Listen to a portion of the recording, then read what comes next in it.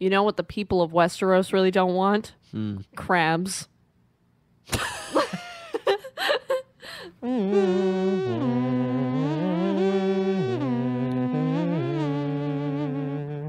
Dum dum dum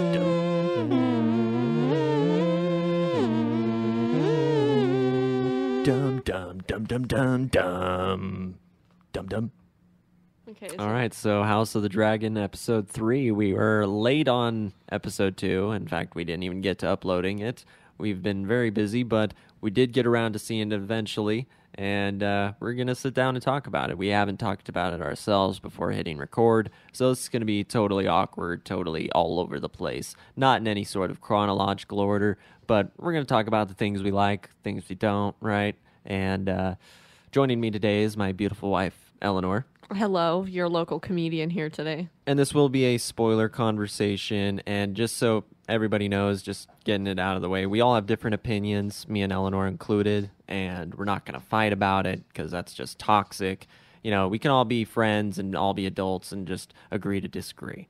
Right, so please keep it classy in the comments like you people do. Just be very cool. Be very you. cool. Be you. All right, so when this episode started, I was already excited because last episode it was just like crab person, dun dun dun. When he turned around, I'm like, oh no, this is gonna get bad. And then I realized that we had a time jump. Yeah, I honestly didn't think we'd actually even see the crab people this early because when in the first episode it was just a small little throwaway line during one of the council meetings. And so I thought, okay, that's going to be something like the pirates were in Game of Thrones, where Right. they were very, very minor. They were just showing up every now and then. You know, Davos was probably the most favorite pirate. Was he a pirate or was he just a he was a smuggler? pirate. I think he was No, he's a smuggler. Yeah, he was a smuggler. So we saw pirates like once, so I figured, it's probably no big deal. But then when we saw him in the second episode, I was like, or heard about him, I was like, okay, that's our big bad for this season. And Spoiler, Damon's gonna be, you know, one of the kind of anti-hero villains, you know, kind of a Jaime Lannister maybe person. Right, exactly. Not so. Yeah, no, this episode turned everything up on its ass.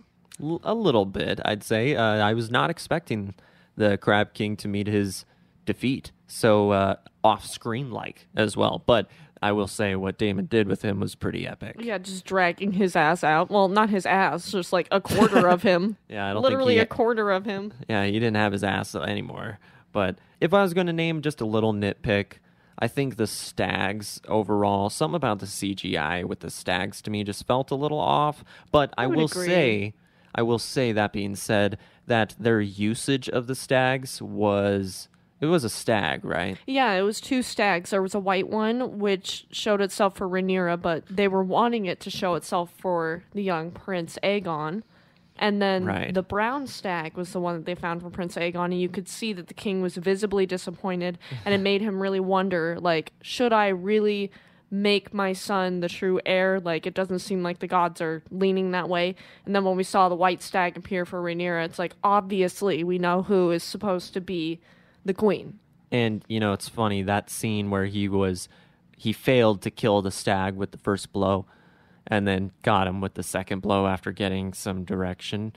It reminded me of way back, I believe in season 2 of Game of Thrones, where Theon is sent by Robb to go back to the Iron Islands to meet his father, basically, and to see if the Iron Fleet and the Iron Island soldiers would help Robb with his quest against the Lannisters. And when Theon turns, he goes turncloak and ends up executing a guy in the middle of Winterfell with his sword. It takes like 4 or 5 shots to actually... Yeah, because it's so dull. I remember that. Yeah, and because he's not the most skilled with a sword at the time. He's more of an archer. He is skilled with a sword, don't get me wrong, but it wasn't like Robb cutting Right. off someone's head. Or Ned, where in episode 1 it was like, those who pass the judgment make it happen. And you know, you could tell he was definitely disappointed it wasn't the stag that he was wanting. But back on the CGI, I think the way they used the stags, where it wasn't like super long eye-to-eye contact or, a still shot of zooming in on this CGI animal's face, because that's when it really, really stands out, and when it's moving. So a lot of the time it wasn't moving a whole lot. I don't know why. The Maybe boar just looked a little off to me too. I didn't think the boar looked too bad. I thought it looked a little something about it, maybe just the way it was moving at times, but I thought the design looked good. But the overall effect of the stag to me just looked off. But the dragons I thought looked great. Oh, the dragons looked battles perfect. looked great. The fire was awesome. The music is so good. This entire cast is really growing on me. That was the one thing I was worried about going into this show was, first of all, was it going to be good? Because if the first episode is not good, and I'm not saying everybody liked it, of course not, but if the first episode's not good, and that's coming off the tail end of season 8, where a lot of people didn't like it, then Game of Thrones is going to quickly sputter out. But a lot of people are ranting and raving about this show. It's one of the best shows running right now. On air, anyways. Right. This week, episodes that came out on television this week, I would say this is up there. At least top 10. And I think it's been a huge success for them. Granted, the rest of the season might suck. Season 2 might suck. We'll wait and see. But it's got a lot of things going for it. And this cast, who I was pretty unfamiliar with for the most part, have really came into their roles. My favorite that going into this show, I knew was going to be Otto Hightower, simply for Rise of Fonz. But unfortunately, he's not necessarily the hero of this story. He seems like he's going to be more of a little finger, and I was getting that vibe. Yeah, he's definitely got schemes and plotting and all sorts of stuff, giving his daughter away. But now she's the queen, and she's not under his thumb. So if he goes out of line, she could execute him in theory, right? I mean, he is the hand of the king, but so maybe not. He seems to still be manipulating her, because he's like, is the hand of the king. He's like, no, your son needs to be the heir to the Iron Throne. Like, you need to convince King Viserys that that's how it's supposed to be. And I feel like she's getting manipulated by her dad still, and I feel like the entire relationship with the king, of her being pushed into it, was because of her dad and his manipulation. So I feel really bad for her, because I feel like Alicent is in a rock and a hard place. She's having to be married to the king, which I don't think she really wanted to be originally. I don't think she wanted to have his children. I don't think she wanted to be forced into that role. So I think that, honestly, it's probably mostly Otto Hightower that is calling the shots in her life, and she just feels too mousy to do anything about it, because she's not like Rhaenyra, where she's like, I don't give a shit if I'm a girl. I'm telling you I don't want to do this, and I'm not going to do it. Alicent more follows tradition and seems to understand, in her time at least, that that was a woman's place, whereas Rhaenyra wants to break the wheel, kind of, in a way.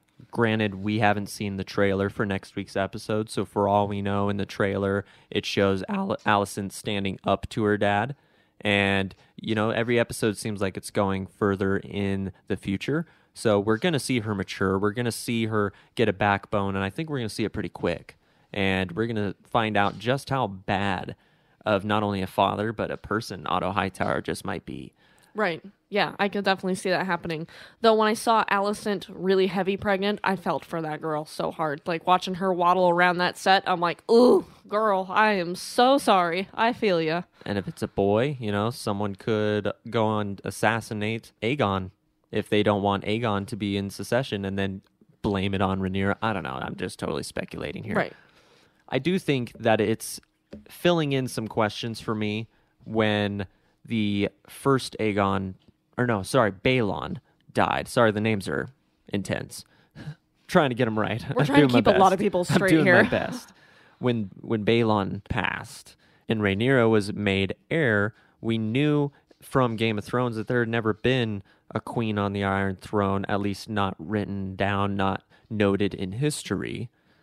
Maybe they erased it, but as far as we know, there had never been a queen, so we knew Rhaenyra was never going to get the throne.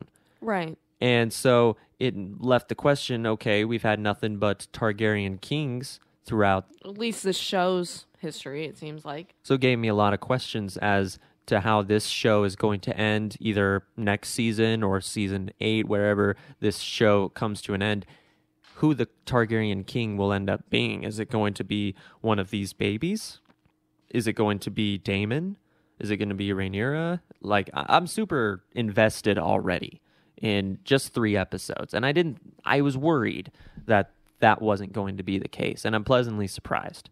I'm not the world's hugest Matt Smith fan. I like him, but he's not like my favorite actor in the world. I'm not super familiar with everything he's done. I've seen him in stuff, I've only really seen him in Doctor Who. But after seeing him in this show, I'm like, okay, this dude's a actor. Like, he is top notch. Oh, yeah, he's a great world actor. class. And I've never seen him in anything else. So his character is written so well. He performs it beautifully. And not only that, but he's a badass. He's a great warrior, as we just saw in the recent episode. And he's not just pure evil. He's not Ramsay Bolton. He's not Joffrey Baratheon, where they just enjoy inflicting pain and don't even necessarily care about their parents or their siblings, really. Whereas with Daemon, in episode 2, given the chance to kill the current heir and becoming the heir once again, he couldn't do it because it's his niece. Family is still important to him. Even when Valerian was talking to him and Daemon said, Valerian's spatting something. Corlys? Yes, Corlys is saying something about the king, and Daemon says, "I will speak of my brother how I choose. You will not." I loved that. Oh, yeah. It shows that, like, I can complain about my family because they're my family, but you cannot because you are not part of this family. Yeah, you are not royal blood, and I am. Exactly. Also putting Corlys in his place a little bit, I think. Like, you're asking me for help. Remember that. I am interested to know exactly why did Daemon go without the king's help? Was it pride? Or did he just already have a plan in motion? Or was he just simply willing to die? And I believe the showrunners did say that he was expecting to die in that battle. I mean, bow and arrows, or arrows anyways, were falling all around him. He got hit a few times. He was probably going to die, but he just kept going. He just kept fighting, and he's a true warrior. And for whatever reason, I started getting Jon Snow vibes from Battle of the Bastards, where that scene where all the arrows fall directly around Jon, but none of them hit him. I just felt like, is that the Lord of Light protecting Jon, or is that just straight up luck? And with this, once again, I mean, he did get hit like 2 or 3 times, so it's not exactly the same. But I did get some of those vibes like, okay, is this guy just super lucky, just willing to risk it all, and he's just that crazy? Or is he like a chosen one? Is he this era's Azor Ahai, maybe? Just a theory. I would say personally just that he at this point was willing to do anything to win, even if it meant dying, because of pride. I would say it was pride, that he did not want the king's help because he wanted to show that he can do it without the crown. I don't buy into that theory, by the way. I'm just spitballing. And, it's a theory I'm going to hold on to. I'm going to hold out hope that maybe they will bring the Lord of Light, because I loved that whole arc with Stannis and the Red Woman and later Jon. I loved all that.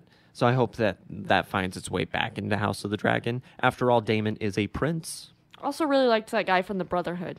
I don't remember his name, but the guy who died like 6 times and said that every time he died, he came back and a little bit of him was left behind. Right, and they thought he was also the prince who was promised, but Daemon is actually a prince, so who knows? Maybe we'll see that in the future. Maybe in like season 6 when they run out of ideas, so they just start rehashing old ones or something, Oh, let's hope they don't do that. That would be sad. But those are just our opinions. What did you guys think about episode 3? Is the show working out for you? Is it not working out for you? Did you bail a long time ago? Or is the show, like for me, everything you were hoping it would be? Whatever you think, let us know in the comments below, and make sure to get along, friends. Thank you so much for being here. We truly appreciate your support. And until next time, have a great day.